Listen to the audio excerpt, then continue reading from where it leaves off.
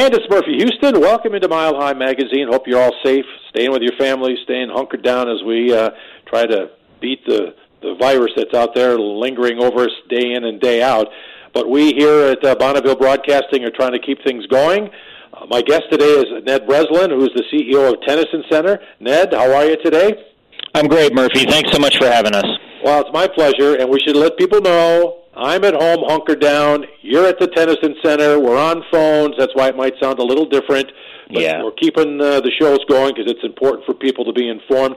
And really, Ned, it's important to know. I've been affiliated or known about the Tennyson Center for years, and all the great work you guys do over there. But those that don't know, and we have new people moving to Colorado and Denver all the time, talk about the Tennyson Center and what you're doing for children and what it does primarily. Can you address that?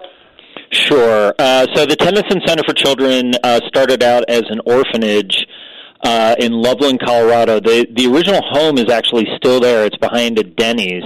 Is that right? I didn't know that. Yeah, it's amazing. We went there a while ago, and we got to go inside, and it looks like an orphanage inside. All the doors are tiny, because the kids were little back in 1904. I bet that's amazing to see that. Yeah. So Tennyson started in 1904. It was started by a Christian community called the Disciples of Christ, and for a long time it was known as Colorado Christian Home.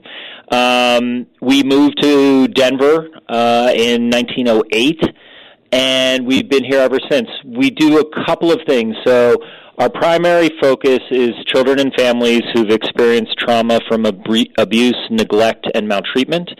And we have 3 core programs. We have a residential program, which is for 32 children right now who live on our campus who, for a variety of reasons and because of the nature of their trauma, cannot live in a family-like situation.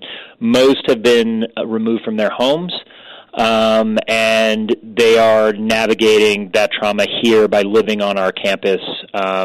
We also have a day treatment program, which includes those 32 children plus another 70 children who have experienced trauma from neglect, abuse, and maltreatment. And the goal of that is it's a therapeutic school that helps them process their trauma, keep up with their schooling, and get them back into public school. And finally, we have a program called Community-Based Services, which is clinicians and social workers who work in all over the state in families to help them process their trauma in their home with their network, with the goal of them not coming to our campus. We don't want them to come to our campus. We want them to stay in their community and stay in their ecosystem. So Tennyson has been doing that since 1904. We get amazing results. We see dramatic reductions in police contacts. We see dramatic reductions in hospitalizations. We see major therapeutic breakthroughs. And these kids and these families are all around us. They're your neighbors. They're in your schools. And they're grappling with a lot of things. And Tennyson helps them succeed as families and children and become successful adults. And you've been doing that, as you said, for a long time. But I'm curious, Ned, I guess I've never heard it addressed as a campus. Can you explain what that is? You have several buildings now? Yeah, so we're literally a city block we have a huge school, and then there are 5 what we call cottages. They're living residences for children who for a variety of reasons, have been removed from family-like situations. So they're not with their bio parents, they're not with an aunt, uncle, or grandparent, they're not with a foster family. So they live on our campus, and we're working with them 24/7. And it's a bit interesting. If you pass our campus, a lot of people don't know what it is. You know, it kind of blends into the neighborhood a little bit. Sure. And so even our neighbors sometimes are like, I didn't even know that's what you were. So we try to reduce our footprint on the neighborhood, because kids experiencing trauma, you know, they can get sparked and they can be loud, they can run, they have to get it out. And our neighbors are phenomenal, and we try as best we can to blend into the community. But yeah, it's a vibrant community with lots of kids. Where are you? You have an address, obviously. Sure, we're 29th and Tennyson, just north of Mile High Stadium. Yeah, I know it's there, but maybe other people do not know. And it does blend in. It does. If you drive by there, you'd have no idea you guys are there. Nope. And I guess, like you say, that's probably a good thing, low profile, and the neighbors help out a lot. That's fantastic.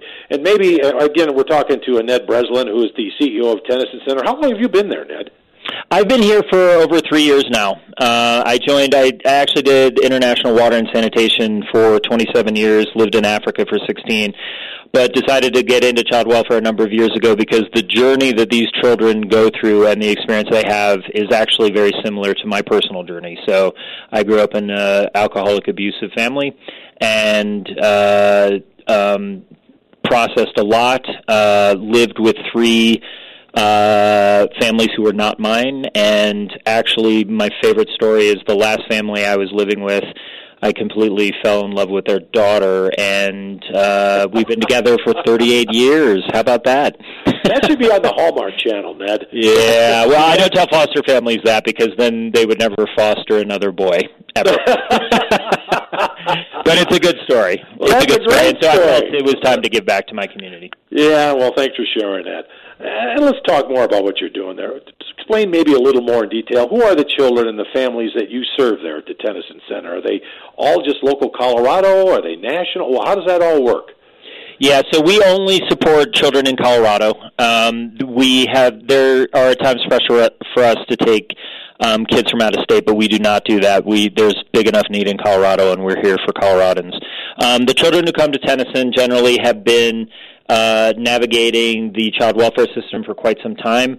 And so kids who are here sometimes have been in 10 places before they've gotten here. We had one girl who's 9 years old who we got back to a really good family, to an uncle, but we were her 17th placement. Oh, my God. And that's insane. 9 years old? 9 years old, yeah. Oh, jeez. So we work with kids 0 to 18, but on our campus it's 5 to 18. And basically their experiences with trauma have been significant. They generally come to us when other options have failed, and we are relentlessly focused on this being the last time they're ever on a campus like ours or the last time they're ever in child welfare. We spend a lot of time helping them process their trauma and build from their strengths, because a lot of these kids have been told that they're bad kids, they're rotten, they're stupid, they're, all the kind of harsh labels we put on children whose behaviors we don't understand, when in fact they're wrestling with a lot that we can't even imagine. And I am constantly startled by their strength, their resilience. We have just one quick story. There's a girl who started a coffee cart here. So she's an entrepreneur. She goes around, she sells coffee and tea and cookies that are made by kids here and everything to staff. She has a deal with me where I give her $20 every so often so that when she sees a staff person who's having a hard day, because the staff are remarkable, they're working with this like crazy, she'll give them a free cup of coffee. So she's an entrepreneur. She is hiring people to help her out. And she has amazing empathy and compassion, so she can see people who are struggling. And so a lot of people define these kids as in negative kind of deficit terms, and we see them as entrepreneurs and artists and poets. And when they get on their feet, they're a little unstoppable, because they're a little fearless, right? They've been through a lot. And I was going to say, they've been through a lot. They can take the challenge. Yeah, wow. And that's being tested right now, my friend.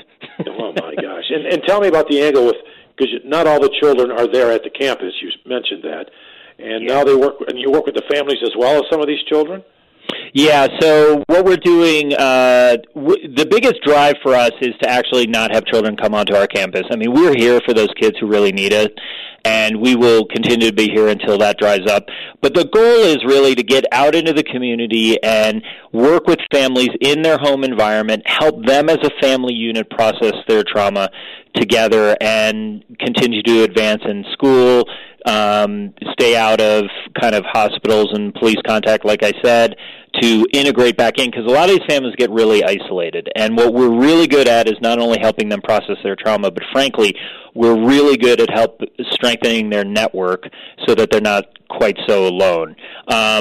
that program is about 75% of our work. So a lot of people get drawn to the stories of our campus because they're so dramatic.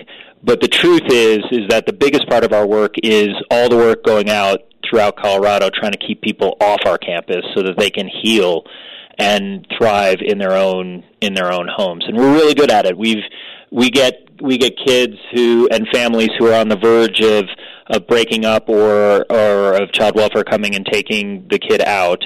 And if the families are safe, which a lot of the families really are safe, we've been able to keep 93, 94% of those families together. And that's just really good. That's good for Colorado. That reduces stress and trauma and senses of abandonment. And frankly, it saves Colorado a ton of money. So it does, and it helps those children recover quicker, I would imagine, when they're right there 100%. Where they're a comfortable area, where they're used to. Yeah, I mean, I needed, just at a personal level, I needed to be not in my house, right? My father was, physically, emotionally, and sexually abusive, so I couldn't be there. But, there's something about being in a safe home, which was, for example, the last home I lived in, where you can actually settle and you can start to feel safe and people can start to be support to you as opposed to being afraid. And what we're finding is the more we can keep families together, as long as nothing is happening like what I just explained, then that is better for kids. It's just better for kids. And frankly, it's better for parents. And so that's what we're trying to do. And you're doing it. Congratulations. Thank you. I want to address the stories you're telling us and some of the problems. One child in 17 different homes, and she's only 9 years old. The trauma you must face when those children come. Talk about your staff. Talk about the people that are there at Tennyson Center that are turning these lives around. I can't imagine. They must be incredible. I got to tell you, I just wrote an article in the Colorado Sun, if anyone wants to look at it, but I am always inspired, before COVID-19, I am always inspired by people who run towards these families and kiddos who everyone else is kind of running away from because they can't handle their behaviors. Our staff are phenomenal. We have social workers, clinicians, teachers, and frankly support staff who come to work every day and say, what am I doing today to help that kid and that family stand a little stronger based on their strengths? And you see it all the time. Our staff are truly remarkable. They carry an enormous amount of secondary and tertiary trauma because they're basically taking it all in and helping families process it. So we do a ton of work getting them the support they need. But I will tell you, now in this age of everyone staying home and all that kind of stuff, we are fully running right now because trauma does not pause for a pandemic. And we're going to see in society like these social workers and clinicians and nurses and truck drivers and all that kind of stuff who are generally the lowest paid, who are the ones standing right now in the face of coronavirus. And we do this every day, and our staff do it every day, and we've just upped our game because of the stress and fear and anxiety that is amplifying the trauma that these families are experiencing. Oh, I can't imagine. And I'm glad you brought up that topic because that was some of the questions I wanted to ask you, too, about how COVID-19, the pandemic, has changed how you're serving these kids and families. And apparently, through tremendous effort of you and your staff, nothing's changed. Yeah, we've done a couple things differently that are really important. So we've done a lot to protect our staff. We followed all the CDC guidelines on who can be on campus and who can't. And so people with, for example, compromised immunity for whatever reason, they are staying home and working remotely now. We have 32 children on our campus. We've expanded the number of kids we can have on our campus because departments of human services are needing extra beds. We've developed a nurse rotation type policy where staff are on 3 days and off 4 days. We are continuing with school for the kids on our campus. Because they need structure and organization. One class is doing a graphic novel explaining this moment in time. It's phenomenal. They have writers and drawers. Cool. It's cool idea. Cool. But the other thing we're doing is we're working with over 400 families right now. And so we spent the last 2 weeks, we got a little bit ahead of this So we bought up a ton of computers and hotspots because most of the families we work with do not have ready access to that kind of technological capacity. And so our IT department and our clinicians have been going into homes and getting them all set up so they can continue with schooling, continue with telehealth and therapy. And frankly, we're getting a ton of requests from our community about lack of access to food and critical supplies, medication. We have a couple of families whose home situation is under threat, so we're paying rent, we're paying electricity bills, all that kind of stuff, so that we can actually, as much as possible, calm people down but keep them on their healing journeys. So our staff are doing phenomenal work right now, and we're getting asked to do more, and we're doing more because, like I said, trauma doesn't take a break. No, at all. It does not. Are you getting any outside help? Do you need volunteers of people that might be listening to us now? Because we know there's a lot of people out there that want to help, they're healthy, but they don't know how to help or where to go. I mean, can you use help like that? Yeah, we can and we can't. So the one thing is we've had to lock down the campus, so we don't have visitors right now. But we've set up, Tennyson is very rich in volunteer opportunities, and when this is over, I would ask everyone who wants to come and stand and support children who are navigating this to please reach out to Tennyson. In this period of time, we can't do it because we're trying to keep this community as isolated as possible. What we are looking for is we've gotten all the computers and hotspots we need through a combination of buying and donations. What we really need is financial support, and I'm not a big pusher of that all the time, but we do right now because we're being asked to do things that we haven't expected. So if people are interested, please check out our website and donate to Tennyson right now because we can convert that into immediate and changing needs as this pandemic unfolds. Well, give us that website, Ned. Yeah, www.tennysonCenter.org.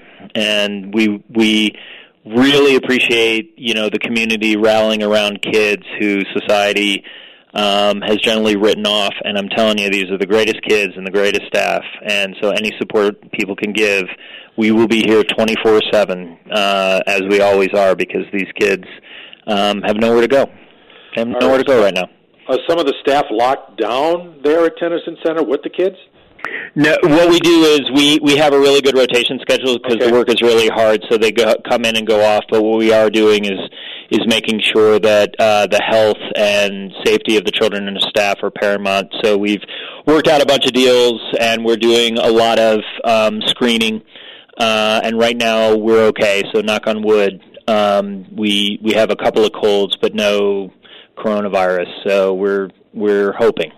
Do you have capabilities of testing if there becomes a question about that?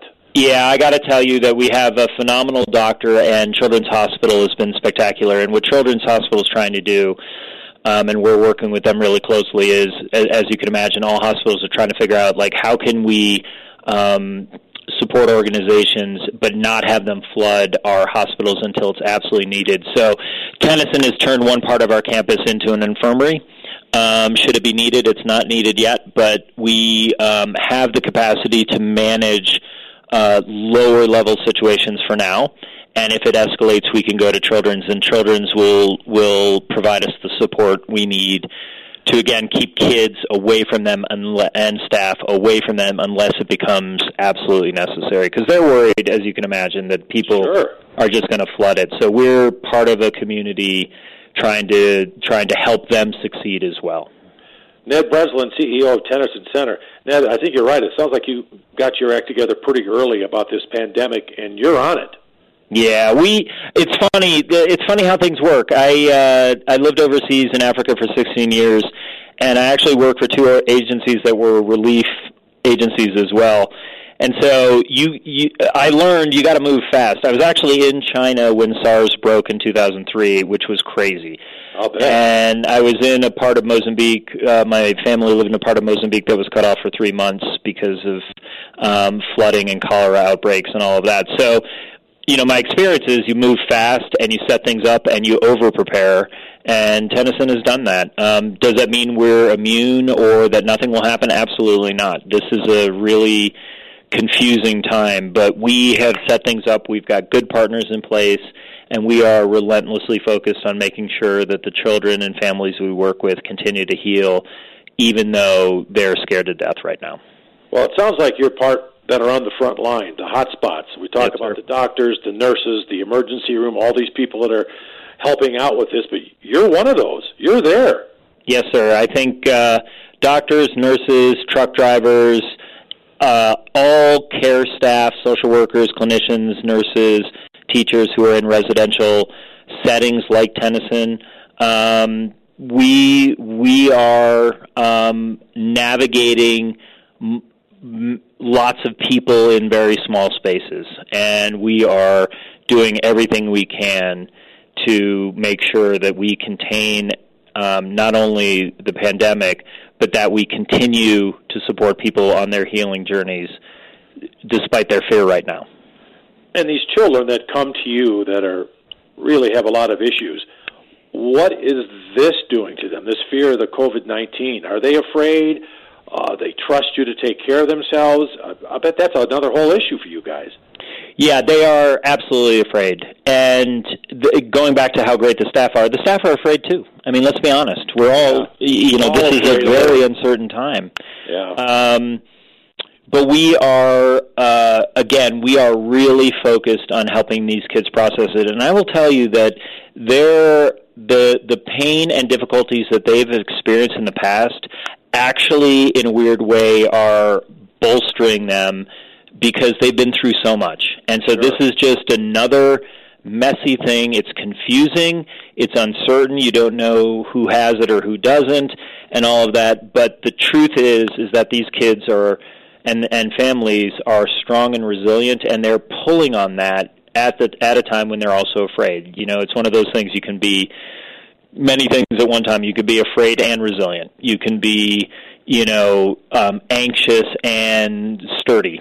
And so we're trying to tap into, Tennyson's approach is very strength-based, so we're very focused on tapping into those strengths and not pretending that those fears and anxieties aren't there. Not saying, oh, don't worry about it, but it's like, no, let's walk into that. Let's walk into it together.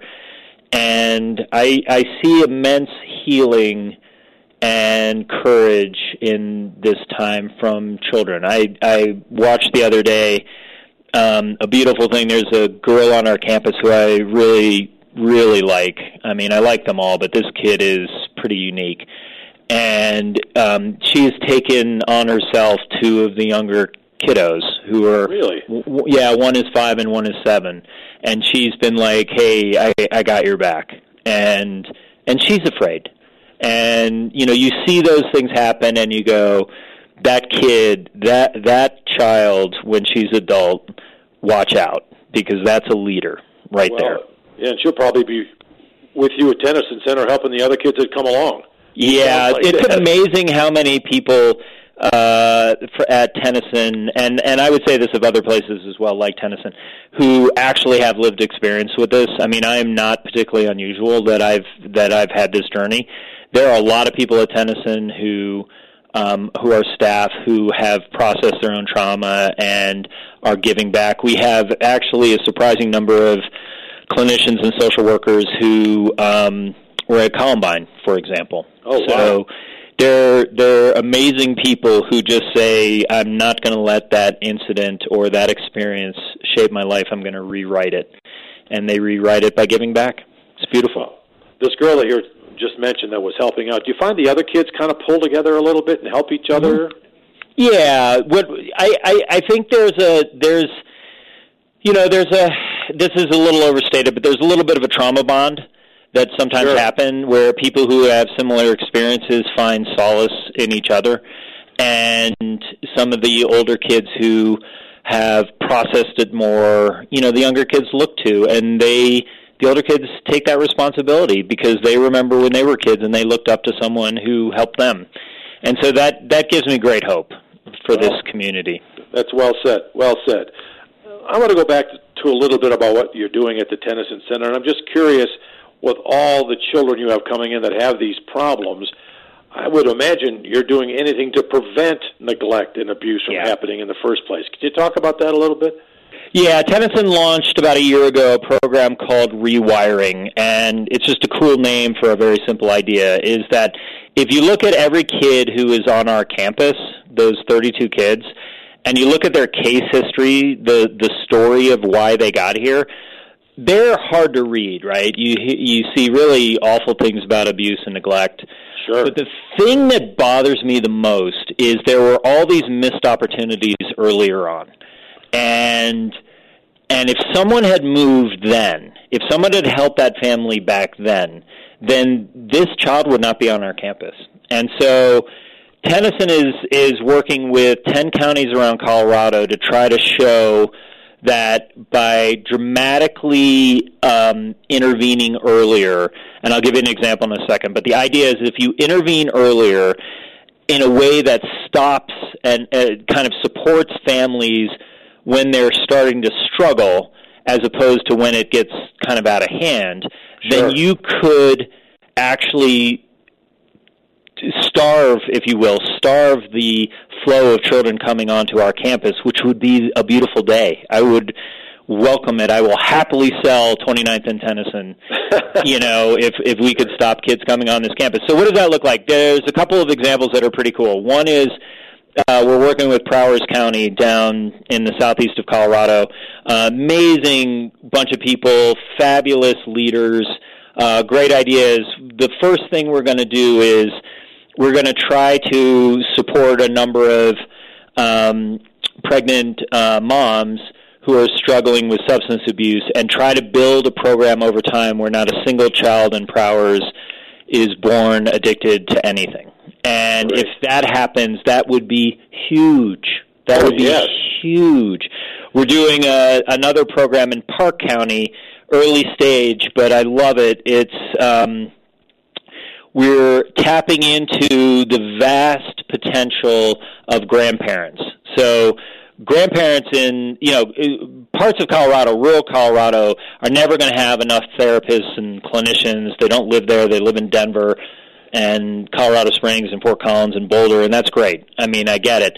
So, but these rural counties have this amazing potential around grandparents. So we're building what we're calling granny armies, where we work with grandmothers and grandfathers to pair them with moms, with pregnant moms, so prenatal, and then have them support those moms through age 5. And we know that if families get that kind of mentorship and support and don't feel so alone in those areas, and we can get those kids to 5, the chances of them ever becoming child welfare involved drop dramatically, because most of the problems happen 0 to 5, and then they just escalate once they get into school and you can see them and all that stuff. So we're unleashing the power and the purpose of grandparents to walk with families so that they never become child welfare involved again. Those are the kinds of things